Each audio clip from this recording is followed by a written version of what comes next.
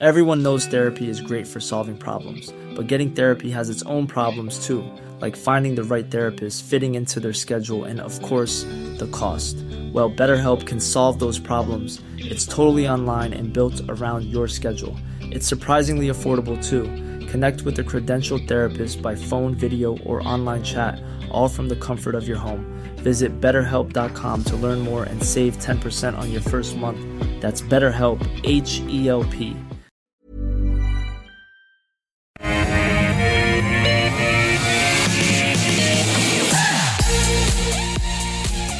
Hello and a warm welcome from us here at Barangaroo Studios. This is Ozbiz and you're watching The Call. 10 stocks picked by you, 2 expert guests over the course of an hour. Thursday, the 11th of November, I'm Nadine Blaney, just sitting in for David Koch today. It's great to have you here along with us. It's also great to have my 2 expert guests joining me on the show today. Here for the full hour, we have Capolingua from Think Markets in Perth and Claude Walker joining us from A Rich Life. Claude, Carl, how are you doing today? Very well. Good afternoon, Nathan. Good afternoon, Claude. Good. Well, now that the introductions are over, I'm not going to waste any time because we've got a full program and I know you guys have so much that you can impart to our viewers and myself. So we'll start with stock of the day. And this one is a suggestion from Claude. I'll give you that, Claude. It's a good one because, of course, we've had Xero out with its half-yearly result. A loss of $5.9 million versus a profit in the first half of last year of $34 million. Revenue, though, was up 23% to $505.7 million. And we're also seeing around 23% rise in subscribers as well, with monthly recurring revenue passing that $1 billion mark for the first time. Now, looking forward, the company says that total operating expenses are likely to rise, but that its acquisition of Planday should continue to see revenue grow in the new year. Now, I will timestamp this again. You guys are used to me by now. We're just past noon here in Sydney on this Thursday, and the share price is down by 5%. Claude, I'll start with you since it was your pick. You're keen to talk about it. The market's treating this update pretty negatively. How about you? Well, I wouldn't be overly negative, although I can understand why the market is negative. Basically, I would say that for a company Xero size, the performance versus analyst estimates has a huge impact on at least the initial market reaction to any results. And basically, these came in a bit under what analysts were expecting, according to Cap IQ. Especially on the profit line, the EBIT was a fair bit lower. I think maybe only around half what analysts were expecting, and then it was actually a small loss instead of, I think that analysts had it as making a small profit off the top of my head there. So basically that's probably explained some of the initial move lower. Having said that, I think the other part of the pie, in order to understand why the stock is down a little bit today, is that expectations around this company are really high. It's a real market darling, and because it's such high quality, you have a situation where, yes, it has over $1 billion in annualized monthly recurring revenue now, but it has a market cap of, I think, about $21 billion. And so it works out at being, even after the move down today, at about 18 or 19 times annualized monthly recurring revenue, which is fairly expensive for a company that is, only not necessarily growing fast enough, although you would argue that probably 23% operating revenue growth is maybe enough to justify that kind of multiple if you can keep up that revenue growth for a long enough time. So there's many years of strong growth being priced in by the market. So yeah, when the results come in below expectations, it's not surprising to see the share price down. Having said that, I actually own only a tiny amount of Xero shares because I thought it was so expensive. There's so many expectations around it. Having said that, I've always been saying to myself, I'll buy the dip one time when it's better priced, I'll load up. And, I did buy a little bit in March 2020, but then not enough, and I didn't go aggressively enough. So it's one of those ones where it's always probably going to be expensively priced, and that's because it has a great business model. It's very sticky, very low churn. Churn actually went down even in these results, which were not the best, but the churn went down, showing the strength of the business. And what makes it so good is that it's still spending lots of R&D to make the ecosystem stronger, and its app store lets small businesses choose from more than 1,000 connected apps. So what that means is that you're tapping into this resource of entrepreneurial sort of software development companies to try and solve all these little problems on your platform. And then what's happening is they said on the call, which by the way is probably still going now, just listening to this right before I came onto this show, but Xero is now receiving a 15% commission on new customers who sign up to an app through the Xero App Store. That shows that kind of business model is starting to kick in, which is what makes it so attractive. And yeah, basically on the product development side, things look pretty healthy. Having said that, yeah, the stock's a bit down today. I personally hold shares as disclosure, and I think it's a really high-quality business. It's just about the price, whether it's low enough to buy yet. Is it low enough to buy yet? Because you could be waiting, if it's such a high-quality stock, for a very long time to see a more significant pullback, correct? Or might that change if we start to see, say, interest rates rise? Yeah, so definitely interest rates rise, you've named it, could probably be the number one risk why you'd see downside volatility on this kind of growth stock. And so personally, I don't think I'm going to be buying today, but in my personal portfolio, I'm pretty fully invested. When I take control of my superannuation in an SMSF sometime early next year, I probably will allocate some to Xero just because it's such a high-quality company, but how much I allocate would depend on the share price at the time. Generally speaking, I'd like to have a little bit of the really high-quality companies because they might never get cheap. So at least if they keep going up that way, I'll benefit somewhat. But also having a little bit of it is a reminder to me that I would like to load up if it does get cheaper. Cool. All right, Carl, how about you? What are the signals telling you in terms of the Xero share price and whether it would be a buy today? Yeah, not a buy yet on the chart. Not to say that it won't be or couldn't be in the short term. So it is actually interacting with, if you are familiar with my charts, that dark green zone, so that long-term trend zone, which tends to act as support. It's not visible on the chart on screen, but it kind of kicks in just around just above where the lows were back in October. So it's sort of in there. But support level, just talking about technical analysis here, support level is not a support level until you see the demand coming in, and the demand manifests itself in the market through the candlestick, so through white candles and through shadows on those candles pointing down. If you don't know what candles are, go to Google and learn what they are. But you're looking for white candles and shadows pointing down in the zone. So it's in the zone now. And by this I mean I'm not going to rush out and buy it just because it's in the zone. I need to see evidence of that demand. Until those candles appear, I'm probably not going to run out and buy it. But the long-term trend is up, so you are still looking to buy those pullbacks. I agree with Claude in terms of the quality of the stock. Brokers have massive projections on what this thing is going to do. I'll just give you an insight. I think it's valuable for viewers to understand the valuation, because the valuation is always elevated. I mean, it's trading on 1,500 times this year's earnings. Sounds like a lot, but if this year's earnings are going to be about 10 cents a share, next year's earnings they're forecasting to be 50 cents a share, Nadine. So that is, a massive growth, 10 cents to 50 cents, and then the year after that up to just over 80 cents, the year after that into $1.50. So there's a huge growth runway coming up, and that justifies these high valuations we're seeing now. So first point, watching for a buy around this level. Second point, don't be scared away by the valuation metrics. They're going to get a lot better. And finally, just on the half-yearly result today, a couple of things there look disappointing about some of the headline numbers, but they are spending money to make money down the track. And the other thing I note is they did raise their prices very recently, so margins improved, tick, and churn, as Claude said, went down. How about that? Fewer than 1% churn, which I'm not sure if there is another business out there that has less churn than that for a subscription-based model. So raised prices, churn went down. I mean, that's really, for me, all you need to know about the fundamentals or that result. Okay, so not a buy today because you'd be waiting for more of a pullback. Okay, guys, thank you. That's Xero. That's the stock of the day. Let's get on to the companies that have been nominated by our viewers. This one is for Colin. It is Catapult.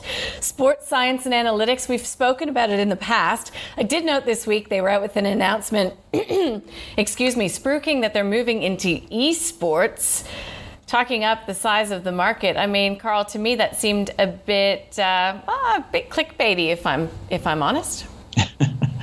Yeah, look, I mean, these guys are they do wearable technology for elite sports people to track performance, or at least for the clubs and the organisations that manage those sports people to track their performance. And they have been doing very well, and they've got tremendous growth in revenues and take up of this product across the globe. have been negatively impacted by COVID because, of course, the disruptions to various sporting codes around the world, and potentially, therefore, it makes it a little bit of a reopening play. I'm not sure. I didn't catch that that announcement about the esports. I'm not sure what. Well, it's not listed as material on the ASX, but they will be working with some sort of esports team. How exactly that works, I think it's more the analytics side of the business. Aren't you sitting in a chair for esports? Aren't you sitting in a chair and playing computer games? How is that?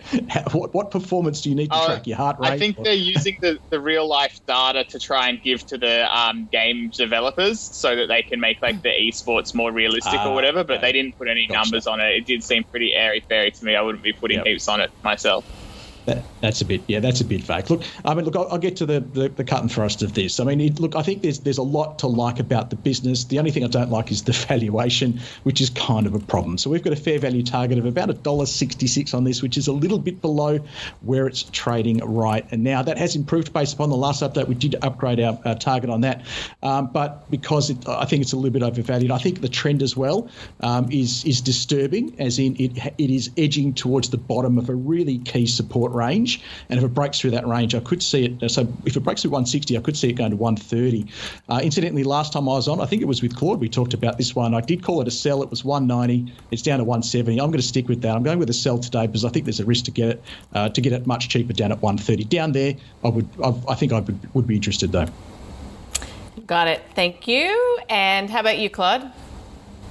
Well, now that's made me curious. What did I say last time? Right, I don't recall precisely, but I do agree. I would probably buy this. I would probably be tempted to buy Catapult at $1.30. However, I think that this is actually a good opportunity for me to relook at this one because I've been following this stock for years, but actually end up losing a little bit of money on it, selling out, and then sort of as a result, I have a little bit of a bias where I don't like to look at it so much anymore. Now, I think that it's also really useful to understand where it is in, like, I guess, the turnaround cycle, because if we look at the 5-year chart, I think that that's going to still pick up on, a big fall it did all the way from about $4 down to, this is like longer ago, 5 years, $4, and it was up at $4 even before then, but all the way down to, I think, 60 cents or lower. You can see there's been this huge derating, and I think it's important to understand that story. So what had happened is that basically that they had, with much fanfare, advertised how they were going to go into prosumer, and that is, trying to bring down some of their technology for tracking the elite athletes and bring that down and offer that to, I guess, like, just serious amateurs at lower costs and, I guess, lower functionality. And this was like never a great idea, and as it turns out, was really destroying a lot of value. But what happened, what that meant was that the company used what was going really well, their growth in the elite section, where it's the main athletes being tracked for their performance and health, basically to stop the very expensive athlete stars getting injuries. That part was growing, and then they raised $90 million from institutions at $3 a share in 2016 on big hype, and then they just didn't deliver. Their spending was like crazy. They had like a new offices and everything. And then in 2017, the next year, they raised another $14 million at $2. And then in 2018, they raised another $25 million at $1.10, right? So, and then it went down to 60 cents. So, and then the CEO resigned, okay? So in the course of that stretch from 2016 to 2019, they must have knocked on the door of every single small cap, or I'm guessing they've talked to every single small cap fund manager on the ASX and said, hey, buy our shares at $3 or whatever. And then those small cap fund managers have seen the price go all the way from, $3 to 60 cents. They've seen their brothers and sisters who they get a drink with who did invest at that offering just get absolutely wrecked on it and have a really bad time, while, the CEOs, executives, et cetera, do make a lot of money on remuneration. And so that's just left a really bad taste in the market's mouth. Now, I think right now, we are seeing a bit of a turnaround. We've got a new CEO now from October 2019, and I was thinking about it, and you actually saw some board members resign then as well. And I was thinking about it, and basically, that was kind of unlucky timing for the new CEO because he came in right before COVID hit and just completely disrupted the sports market. So I'm sorry, but that history isn't necessary to explain in order to understand why, like, sociologically and momentum-wise, we may actually have gone through a shift now, and we may actually be seeing a better future ahead for these guys. So I can see that there, but as it stands for me, I don't think they're too expensive. I would definitely buy them cheaper. They're on the watch list, but I still am not a super big fan of the board, so I'm a little bit hesitant to put my money in the company, but I actually have a suspicion that it probably does get better from here with the reopening. Okay, and just to confirm, Carl, what was your entry point for Catapult? Look, I think around that 130 mark, there is some key technical support and valuation support. Okay, got it.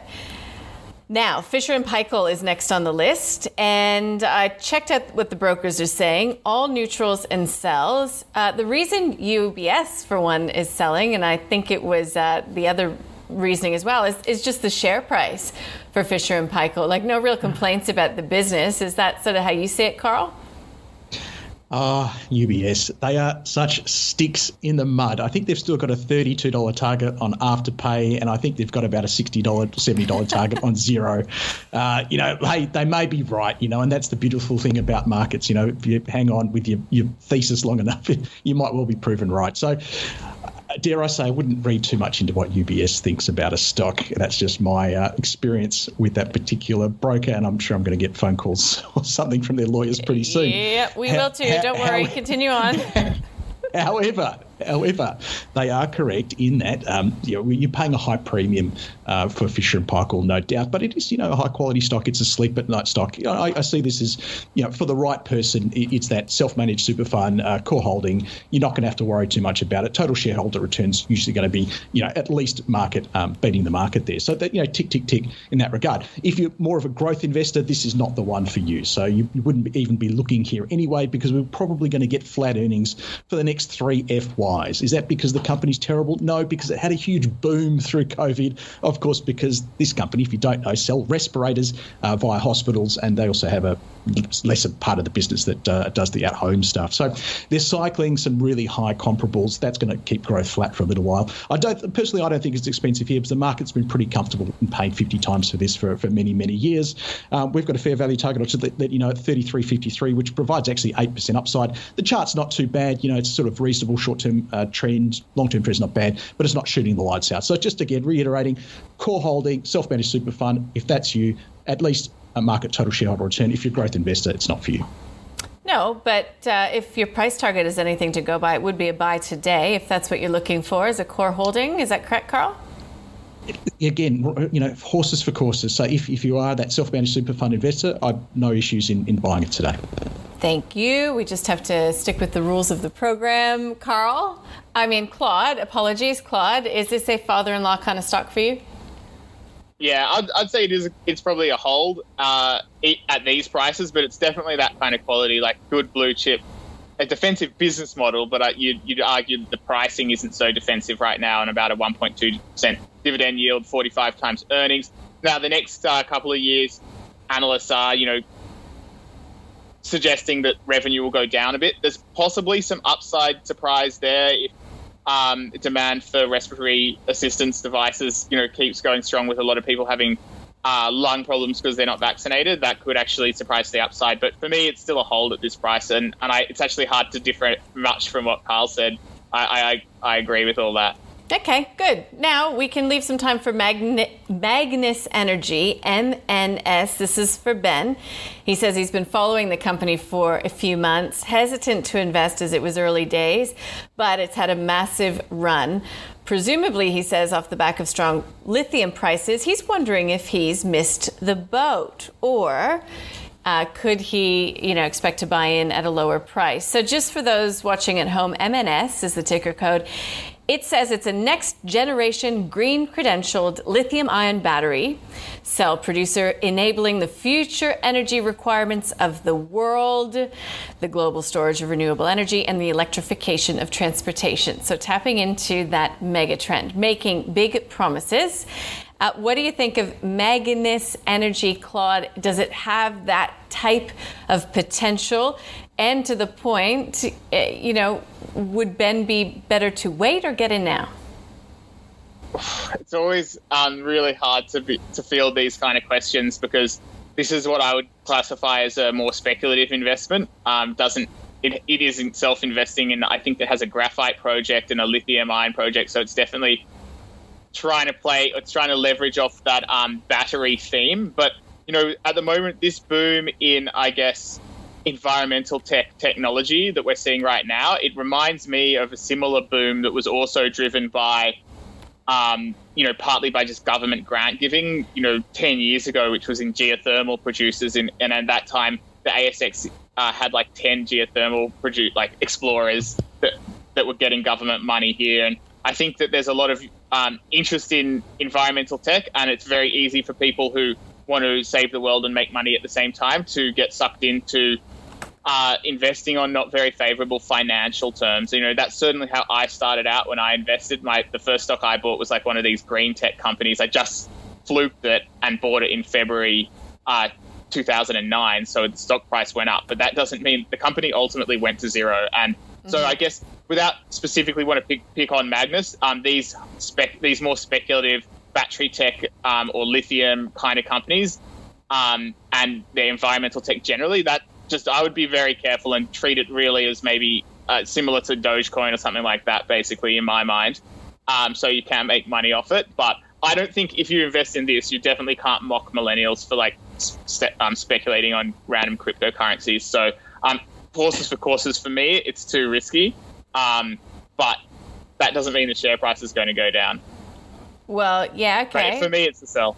It's a sell. It's too early days for Claude. Carl, what do you think? Because again, there are a lot of these opportunities out there. Everybody's doing lithium and ions and batteries and everything else. And I maybe I've been hanging around with my mate Scuddy for too long, but I do have a healthy degree of skepticism, I think. Yeah. But I also recognize that there will be some of these technologies that are hugely important in the future. So in particular for MNS and Ben's question, I mean, what are we seeing in the price? Yeah, look, hopefully, every time I come on, Nadine, with my bullish outlook, I'm just wearing off some of that influence from Scuddy there. Hey, Claude nailed it, high risk. And but with high risk comes high reward. And I do think there are risks in Magnus Energy in terms of it has had a really big run up. Look, I tipped this one at 37 cents a few weeks ago on the basis of a chart pattern, which I discussed with Annette on Tuesday. Go find that recording of the trade.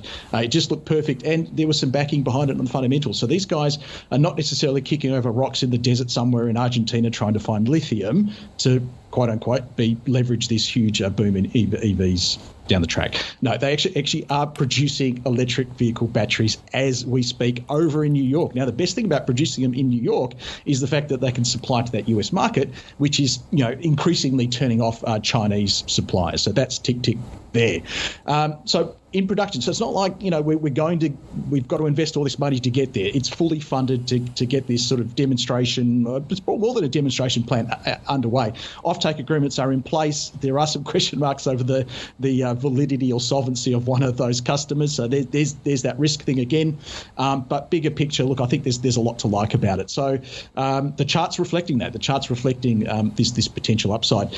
Current market capitalisation, this is the numbers you have to look at, about 500 million. So it's not a small cap anymore. It's moved into that mid cap. However, looking at some of the comparable companies out there and what they're capped at, especially the ones in America, I do think there's a valuation upside just from that. Now, is it going to come from cash flows? Probably not. Cash flows are opaque. I can't really do a valuation on this, but I did do some back of the envelope things, and you could easily see $1 plus out of it in the medium term. So take a bit of a longer term view on this one. Buy the pullbacks. I think that's where you're going on this. If you didn't get in before the run, don't rush out and buy it today. It is up a little bit today, but it is pulling back. And I think that I'll give you a level here, just get my chart up, sorry, 50 to 55 cents. And if you get the right chart patterns in there, and if you don't know what they are, again, I'm sure I'll tweet about it again. But around that 55 to 50 cent level is where I'd be looking to buy the pullback with a medium-term view, and it could be anywhere $1 plus. You never know. Got it. All right. I'll go back and watch that episode of The Trade. Thanks for the tip. Yes. Now let's get on to our next company on the list. XREF, XF1 is the ticker code. This is for Jack. It's a human resources tech company, but it's actually got some pretty big customers from what I can see. It's got H&M in the UK for one. It's got Arnott's here in Australia, so the Bickies. It's got Fortescue Future Industries, talking about that green trend. Mayborn Hotels. The list is quite long. I'll start with you, Carl. What do you think of XREF? I love it. I love it. We've had a buy on this one for a while, at least a few months now. We picked it from just around about that 50 cent mark. Look, it has gone up, but there have been some positive developments since then, market updates that have increased our valuation. So I think our valuation now is around about 94 cents, which still is giving us about 35 to 40% upside. To go check out their last quarterly report. So their first quarter is usually their worst quarter of the year because you're sort of cycling after the end of the year. Hiring takes a bit of a pause. Northern Hemisphere, coming out of summer and the like, right? So they actually shot the lights out this quarter. It was better than their fourth quarter, which was supposed to be their best quarter, seasonally anyway. So they are way, way ahead of where we even expected they were going to be just a few months ago. I still think it looks cheap in the valuation. It's not one of those that are trying to make a business. The business is there. It's just scale now. They just have to get to scale, and they're growing rapidly all over the place. It's a global business. So the chart is reflecting that. The chart looks great because charts just reflect fundamentals. Let's face it. It's not the other way around. And I'll give you some maybe levels if you don't want to rush out and buy it. I'm happy to buy it at the current price. Actually, it has just recently pulled back. So it's not even, I like to buy pullbacks and uptrends. It's already pulled back and now it's starting to go back up again. So it's just a buy for me. Got it. Thank you. How about you, Claude? What do you think of XREF? Well, Carl's made me question my own thinking for a second there and what he said. So I guess there's some possibility I'm wrong. Let's zoom out a little bit because first of all, what XREF does is they sell credits for reference checking. So that's why it has all these really large companies because these big companies do a lot of hiring and they need an automated system for reference checking. Now, whilst it's true that Q4 tends to be the best quarter for sales, what you'll actually see is that Q4 sales, so it has a pattern where it has the most sales in Q4, as I understand it, and then that drops down on Q1, and we've seen that again this year in sales. But then the pattern for actual receipts from customers lags that by a quarter. So from memory, even though the sales are best in Q4, the receipts from customers tend to be higher in Q1. So I guess that may be wrong because I think it may have conflicted slightly with what Carl said, but that is my recollection of it. And as a result, actually, I own shares in this one, and I did think as well that the most recent results were very good. The cash flow was strong and flipped over into operating cash flow positive, which is great to see. So I bought a little bit of shares on that inflection point, but I am a little bit cautious right now because I think that I've noticed in the past that it does tend to get a little bit excited around the Q4, Q1 time, which is where we are right now, which is when its results tend to be stronger. And then historically, it's not done so well in the other quarters, in the middle quarters there. So let's see about that. Sometimes I would expect there to be a little bit of a lull in their sales because it's a little bit cyclical with hiring. But, we'll see how that plays out this year. I don't think we can deny the fact that if you zoom out, the long-term trajectory here is growth. Now, keep in mind that I think part of the narrative that's going on right now as well has to do with this story about, the Great Resignation. I don't know if you guys have heard about that, but supposedly due to the pandemic, there's supposed to be lots of people changing jobs as things open up and things get easier. So if that's the case, if that's true, that's my reason for holding on to a bit of shares right now, because I feel like it's possible that there's a huge, change in the zeitgeist that could be beneficial to them for the next year or so. So for that reason, I do quite like them. I'm a little bit cautious also in the past. There's been some, I guess, key personnel leave under not optimal circumstances that have made me sometimes have a little bit less confidence in the company. So I take this one very cautiously. I do own shares in it, but it is actually one of my lower conviction companies and one that I'm more likely to trade out of it, if it disappoints or something like that. But for me, I still think it's a hold right now, basically. It's a hold. Got it. All right. So that's XREF. Let's go on to Right Crowd, and that is RCW, and this is for Henry.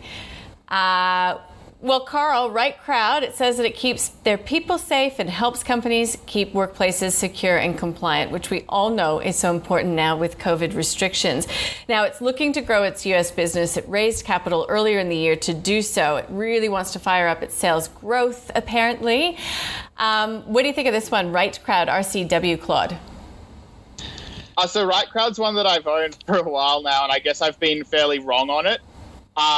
In the sense that I guess I paid a higher price than it currently trades at, so I haven't admitted complete defeat yet, but that could just be a sign that I'm deluded. However, the thing that I like about it basically is that it has some fairly fast-growing recurring revenue around its presence control dongle things that people put around their necks when they're going into offices to get access to different things. And these things now can also sense if you're close to other people and who you've been in contact with, which could be important and I guess is being rolled out in a lot of places in terms of being able to contact trace for COVID. So assuming that that is a thing, and that may die out in a few years if everyone gets triple vaccinated and it's not really necessary anymore. But for now, there's obviously some demand there, and that ARR growth is pretty strong. And look, the actual growth of the company has been quite good. It still is burning cash though, so it's still high risk. It's got some cash, so it doesn't need to raise capital again soon. But as my readers will be aware, I think that the reason that really took and it'll be interesting to hear what Carl says actually, because this might be something that you wouldn't really want to buy it till the chart looks better. But the chart looks ugly because they had some good results. The share price went up, and then basically as soon as it spiked up there, they couldn't be any faster to try and immediately do a capital raising at quite a big discount, but not to existing shareholders who already believed in the story. They put the capital raising to other people that were just clients of a certain broker, and those people have been selling ever since. And you also leave a bad taste in the mouth of the existing shareholders who did believe in the story. So it's this crazy recipe for just churning so many shares by sitting around at the board table and deciding not to offer the shares to the people who already have shares in your company and ergo probably like it best. You want to upset those people and give the shares to other people who then just want to flip for a profit, push the share price right down. And in a pure, let's hear what Carl says about that. But to me, the fundamentals look pretty good. I have a few questions around that decision by the board, but I still own shares for now, but I wouldn't want to come out too strongly again in favour of it because I have been a bit wrong and I paid a higher price than the current price. Okay, so that's a hold and keep it on the watch list, I think. Yeah, Carl, what do you think? Yeah, look, it's definitely on my watch list. It's not one that I was completely familiar with until obviously getting the notes for today's spot, and I went out and did a deep dive on it, and I like it. I think it's there's some great products there, and obviously kudos to them for pivoting so quickly into their sort of COVID monitoring of your staff and whether they're keeping distances and things like that. And if somebody's infected, then contact tracing within your organisation as to who might be impacted by that. So it's clever tech, plus all the other stuff as well, which is, of course, managing who's coming in and out of your business. And if you're in any of these big buildings, modern buildings today, that's how you get in and out. So I like it. The only problem for me is that the rate of cash burn is significant. Yes, they've done that capital raising. I wasn't aware of that backstory that Claude said, but it does explain the chart, which I'll talk about in a second. I don't think the revenues are growing enough to get that cash burn to operating cash flow positive soon enough for me. So it might just be one of those that I'll come back and look at in about 3 or 4 quarters, get a bit more of an idea of how they're travelling to get a firm date on when they will go cash flow positive, because that's when I do like to invest in businesses. Look, doing some pretty rough estimates because, cash flows are hard to forecast when you're in this sort of business. I did come up with a fair value of 39 cents, which is constructive given the current share price is 26. However, because the chart is just so terrible, and Claude's told you why, there's a bunch of investors just basically selling because they can and just lock in some near-term profits. It would have to get above 33 before it started to look good on the chart. And if it gets to 33, then I think the fair value is 39. That makes it tough. So, look, I think it's a great business. It's on my watch list. It's not a buy right now. Okay, watch list territory there for Right Crowd. That brings us to the halfway. Oh, Claude, go. Carl really gave me some food for thought then, and I'm just wondering, because I actually do think it is undervalued as a buy, right? But it's just the sentiment's so bad. I wonder if actually tax loss selling come June might actually be, because a lot of those capital raising people will be underwater, right? So I wonder if tax loss selling around June 2022, that might be around the bottom, just a speculation. But yeah, that was the idea Carl gave me. Good, cool. We love ideas. That's what we're all about. And just keep in mind as well that this information is general. It's not suited to your specific financial circumstances. So you do need to keep that in mind. Halfway mark, let's do it, shall we? Let's summarize what we've learned in the first half hour of the show. So Xero. It is not a buy on the charts for Carl. It is a buy for Claude. It's a quality business, but it will not be going into that portfolio.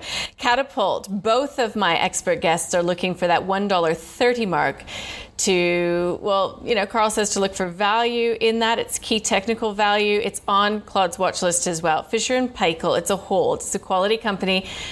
Claude couldn't disagree with anything that Carl did say. It's a sleep at night stock, except Carl has it as a buy because the price target at Think Markets is $33.53.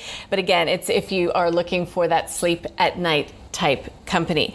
Magnus Energy, it is not a buy today according to Carl. You'd be looking for it between 50 and 55 cents. It is risky, but he says with risk you can get some big rewards. It's too risky, though, for Claude. It's actually a sell for him. He doesn't like getting into these companies, even if you like the narrative, if the financials aren't backing it up, which they don't in his view. On XREF, Carl loves it. He says it's a buy, and it's been a buy for a long time. It is a hold. Claude's a little more cautious on that company, and that brings us to Right Crowd. You just heard the guys talking about it. It's on the watch list. It's an ugly chart according to Claude, but he thinks that it is a hold, and he's got an idea. Maybe tax loss selling will bring it back to a level that it would be good to get into again, but you'd have to be waiting. You'd wait till June 2022, and it's an unproven thesis. All right, that takes us to an update on the NAB trade portfolio. We've been running this here at AusBiz for quite some time now. If a company gets a 2 thumbs up or a buy from both of our experts on the show, it goes into the portfolio. If it's already in, it comes up again, receives a unanimous hold, it remains in the portfolio. So here's how we've been performing. Over the week, up by 1.6%. So we're looking pretty good. On the month, we're up by about 4%. Year to date, up by 9.5%. Now, since the inception, though, that's July 1st of 2020, the portfolio is up over 48%. Lately, we've added Rhythm Bioscience, we've added MedAdvisor, 7 West Media, and Smart Parking, and Vanguard Total Market Shares Index ETF. Now, we have removed PWR Holdings, Hub24, James Hardie, and Core Lithium. If you'd like to look at that portfolio and all the detail there, you can do so by going to ausbiz.co/portfolio. We'll be updating you every day here on the call with how it's tracking. So welcome back, guys. I have Claude Walker, who's joining me here from A Rich Life, and Carl Capolingua, who's joining from Think Markets. This is the call. You can get your questions in at the call, ausbiz.com.au. Let's continue on. So, guys, we have had a couple of really strong updates coming from the likes of 7 Group and 9 Entertainment today. I mean, 9 at this time of the day, seeing its share price up by 2.5% on an otherwise negative session.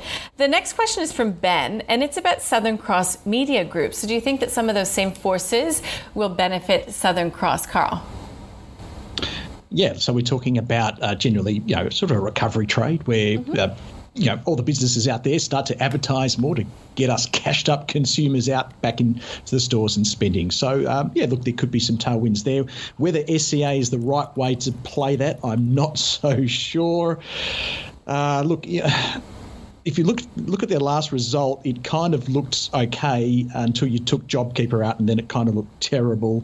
But I think you've got to look more forward than backwards on this one. I'm just sort of checking my notes here. I think I put down here it's a C, maybe C+.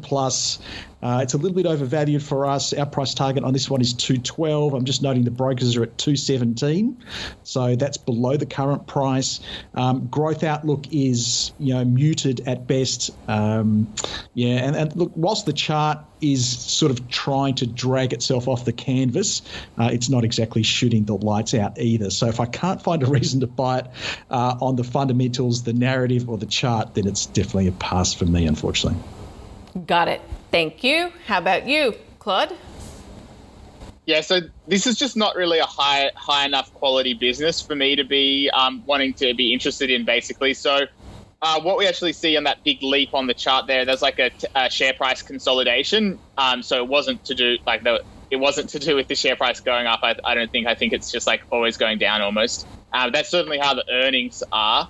And so even though like you can have a little bit of a bumpy improvement as, you know, different periods differ from one to the other. In this case, they got JobKeeper. The overall trajectory has been for lower profits and lower revenue. So basically, I would avoid this based on the long term, you know, reduction in their business. I think, you know, if we go back to 2016, they had substantially more revenue than they do today, and that's just the nature of their business. It's not going to grow. So it's on around, I think, you know, a fairly high multiple for a low growth business. Maybe there's a value opportunity there, but those kind of value traps take very specialized kind of investors, and I'm not one of those, so I'd sell it. Sell. There you go, Southern Cross. That is coming out of the portfolio it was in. It's now out. Quantum Intellectual Property, QIP, this is for FIA. So it's an IP business that operates in Australia and I believe Malaysia, Singapore, New Zealand as well. It's got a number of Australian and international clients. So basically it helps clients get IP issues sorted. That's a very basic description of the company, which I was not familiar with. Claude, have you been familiar with this company? I had a look at it and followed all of those IP law companies. I think there's IPH is one, and I think that's been taken over. There was another one called Zenith. And basically, this was the third one to list. It was the smallest one of the lot. And these kind of businesses, they are reasonably resilient businesses. Now, I know these guys have a strong international presence. I think it was only, I'm not sure, around half from Australia. And then what's more, in Australia there, they are increasing their market share, they said in their last report. So it looks like it's a fairly healthy business. But what you've got to remember is that these kind of businesses sort of are grown out of law firms, like they're the corporate version of law firms in a way. And so historically how this industry has worked has been with partnerships and people work long hours to become partners and then they share in the spoils that way. This kind of corporate, like them becoming ASX-listed companies, that sort of breaks down that model a little bit, potentially makes it a little bit more competitive. Ultimately, I suspect a fair bit, key employees do still have a fair bit of sway and they can make sure that they're getting a decent amount of the spoils. So overall, it's not really where I would want to invest. Having said that, this is a classic kind of, I guess, a smaller cap dividend, to my mind, like something that you'd think of as a dividend company, because it's got quite solid business. And at current prices, I think it's got a yield of over 5% at the moment. So basically, at current prices, I have to say it does look somewhat tempting. I just don't know enough about it. I wouldn't be confident to say buy, but actually this has put it on the watch list for me. I think it could be a decent small cap dividend stock. You just have to remember growth is going to come more through acquisitions than organic growth, and there's always a lot of risk in that strategy. Okay. What do you think, Carl? Look, I think it's a very solid stock, as Claude says. I don't think I can add a whole lot to what he's discussed on the fundamentals. I agree that their personnel are probably their greatest asset and their greatest cost base as well. And there's, some indication that with just general inflation about the place that, that could put some pressure on wages and therefore the costs and the margins of the business going forward. They're probably, look, let's face it, they've been somewhat or modestly hindered by COVID. As we move out of that could get the process going on a lot of these IP applications again. So I think they'll grow in sort of low to mid single digits from here, with probably not a great deal of surprise element there to the upside, but it is a solid performer. And Claude's correct, about a 5.9% fully franked dividend yield, so very friendly to self-managed super funds with a lot of stability in the business. We've got a fair value target based upon our earnings and growth expectations of 126, which is bang on target today. So probably not a great deal of capital upside coming, but you've got your 6% yield and sleep at night, and the chart is fairly supportive of everything I've said. So it's not like the chart is looking precariously placed or it's in a long-term downtrend. It's quite the opposite. So if you are that self-managed super fund type of investor, you want that sleep at night factor and a bit of dividend yield, then it's okay for you. It's not a growth investor type of stock. I personally wouldn't buy it, so I don't think I'm going to call it a buy for the portfolio. Okay, it's not a buy. And Claude, just clarify, was that a buy, hold, sell from you? I think I'll call it a hold. Okay. But yeah, interesting. It's just, it's not that everything Carl said's accurate, basically. There you go. Let's get to the one that's been nominated by Jessica, ACW. Hope you're watching or listening, Jessica. This is Actinogen Medical. Apologies. Yes. Actinogen Medical. It's a biotech. It it aims to help treat neurological diseases, including you can think Alzheimer's. Its lead candidate is a drug, essentially, that will help to stop the production of cortisol, which is believed to impact cognitive facilities in the brain. I didn't have time to research exactly what phase of trials this company is at. Claude, can you shed some light on that? I think it has a couple of different drugs. Definitely it has one Xanax at phase 2, and it has some received its rare pediatric disease designation for Xanamem, I think, which is one of its drugs as well.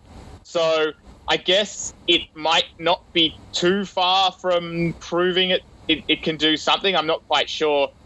There's a whole lot of things that companies have to go through to get a new drug product on market. There's the extremely expensive trials, and then there's like different designations for where it can be used. But then you will ultimately have to also convince the doctors that it's a good idea to be used as well. So it seems like they're actually a very long way away from phase 3 trials of a blockbuster drug. Obviously, that's what all of these drug developers are hoping for, because then they can potentially get super high margins for a really long time.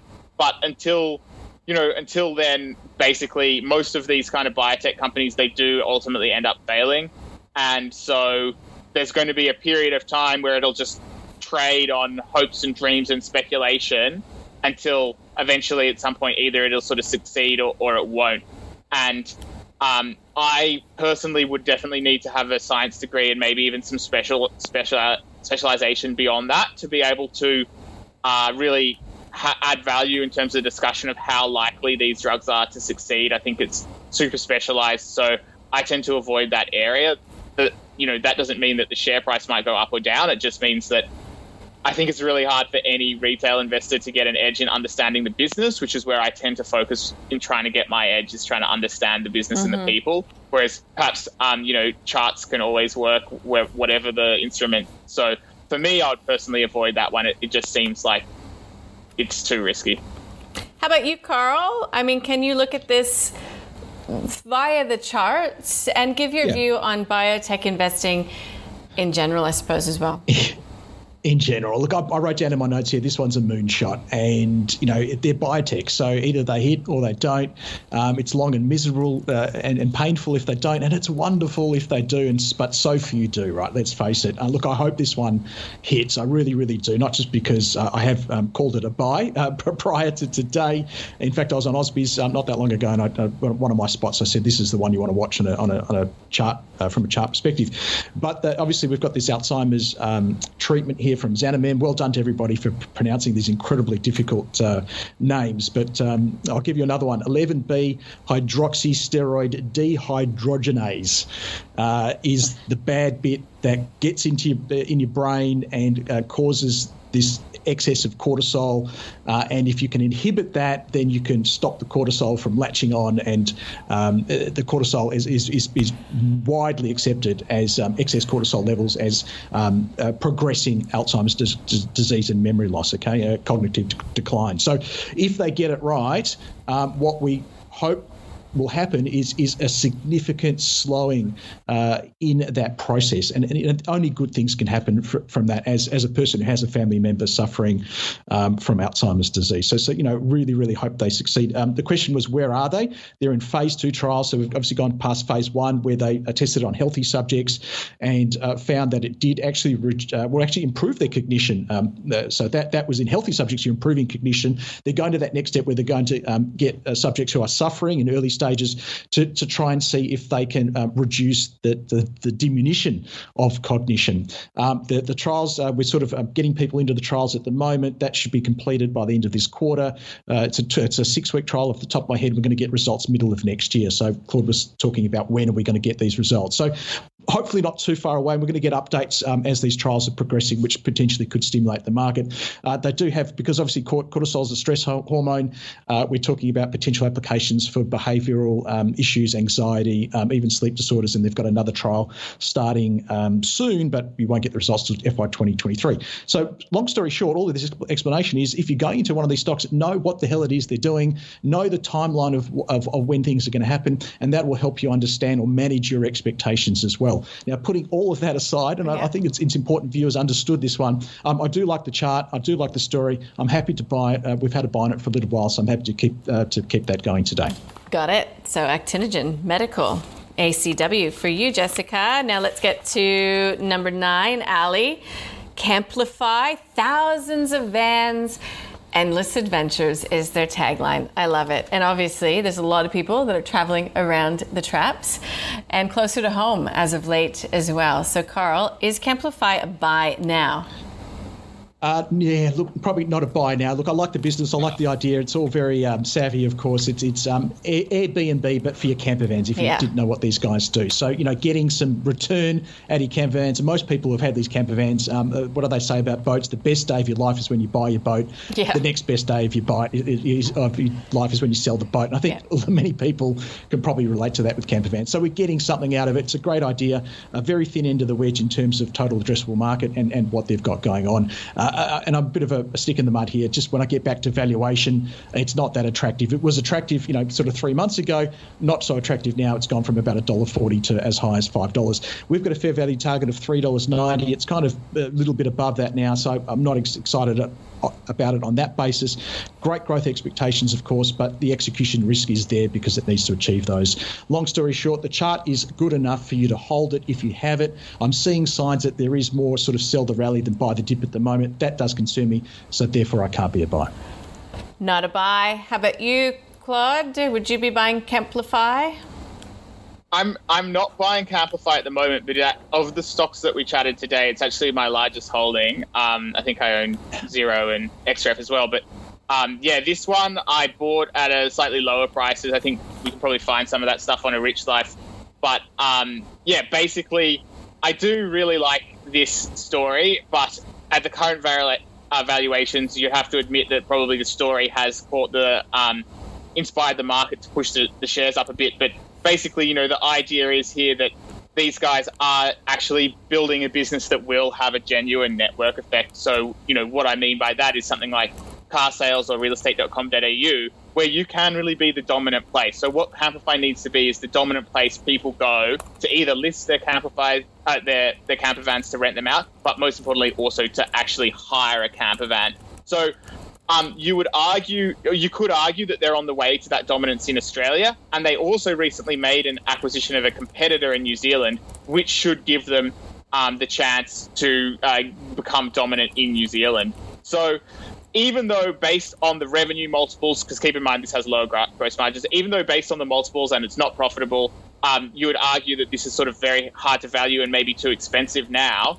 I think that if you zoom out and you answer this question of do these guys have a good chance of becoming a dominant, genuine network effect business where there aren't lots of competitors? And I think maybe the camper van niche is small enough that a little Australian company maybe could actually do that. And why would an Australian company succeed at this? Well, Australia is a great place to hire a camper van. It's a huge continent. A lot of times there's not going to be super luxury accommodation in different places you're visiting. It could be that the person with a real nice camper van that they rent off Camplify can be paying less and having better accommodation than the local motel or whatever.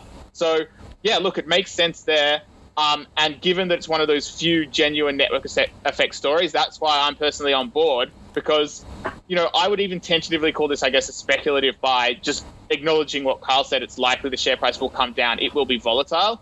This does have potential good upside as a business if it can execute on building this network effect business in Australia, New Zealand, and then in the UK and Spain as well.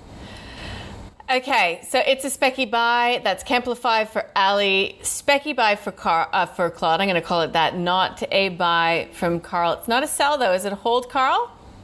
Yeah, I'm happy to hold it based upon the short-term trend. It's going to stay in the portfolio then. Didn't want to put my bias in there or influence your decision in any way. No, it's staying in. That's it. Center group. Glad that we didn't get rid of it. I think it's worth telling viewers, Nadine, that we actually, look, unless you look at it beforehand, we actually really don't know what's in the portfolio. So when we make these ideas, it's not based upon protecting the portfolio or padding the portfolio in any way. Exactly, and that's why I never say before. And I love your reactions always when I mention what's going on with the portfolio. Okay, now center group. A center group is how you say it properly. SCG for Till. Now, we had an update coming from the company earlier this week. It appears as if everything's going pretty well in terms of rent collection, in terms of occupancy. People are coming back to the shopping malls, experience centers, now that we're out of lockdown. We'll have to make it a little bit quick, guys. I am allowing us to go over those. So what do you think? Buy, hold, sell, Claude? For me, no, I don't personally need to be any more leveraged to property prices. I have too much exposure that I think most Australians do, to be honest. So for me, I'll just give you a quick one. No, I don't need to buy an equity that gives me even more property exposure. So I'll pass. So that's an avoid. And how about you, Carl? A center group? Yeah. I wasn't surprised by Claude's response. It's a bit boring and old-fashioned, isn't it? Center group. And look, I can't make a case to buy this one. I don't like the valuation. We've got a fair value target of 286. The brokers are 309. So somewhere between us and them is probably right, which means it's fairly valued. The trend is not so bad, but it's certainly not enough to excite me that there's a big move coming up on this one. The world probably won't get back to normal for many years for these guys, because we're going to have, the leases are going to be harder to renegotiate for quite a long time. Costs are going to be higher, and they've generally got more debt, and they've probably diluted themselves anyway by having to raise more capital too. So it's just not a space I want to be in, so it's a pass for me. It's a pass. There you go. That brings us to the end of the program. I'm being told to thank you for joining us today. Claude Walker from A Rich Life, always great to have you. Carl Capolingua from Think Markets, likewise. Have a good afternoon, guys. We'll speak soon. You too. Thanks for having me. Claude. Bye-bye. Now, let me just quickly run us through what we learned. Southern Cross Media Group, it is a sell and a pass for Carl and Claude, so it's coming out of the portfolio. Quantum Intellectual Property, QIP, it's a hold for Claude. It is not a buy. For Carl either. Look, it's just not very exciting. I mean, yes, it's a sleep at night stock, but he's still reticent to call it a buy. Actinogen Medical, that's a buy for Carl. He likes this one. Yes, it could hit or miss, but he understands the company, what it's doing, what it plans to do, and he's willing to put his money behind it. It's an avoid, though, for Claude, because he just doesn't know enough about it. Camplify for Ali. It is not a buy for Carl. It is a specky buy for Claude. You just heard that. He likes the network effect. He likes what's going on with this business.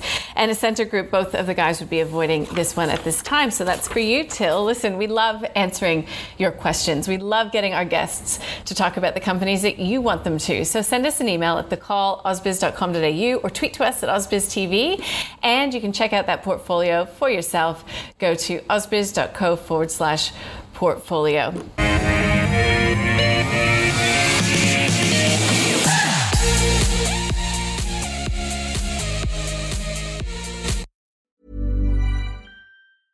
This Mother's Day, treat mom to healthy, glowing skin with Osea's limited edition skincare sets. Osea has been making clean, seaweed-infused products for nearly 30 years. Their advanced eye care duo brightens and firms skin around your eyes, while the Golden Glow Body Trio nourishes and smooths skin all over. Go to OSEAMalibu.com and use code MOM for 10% off your first order site-wide.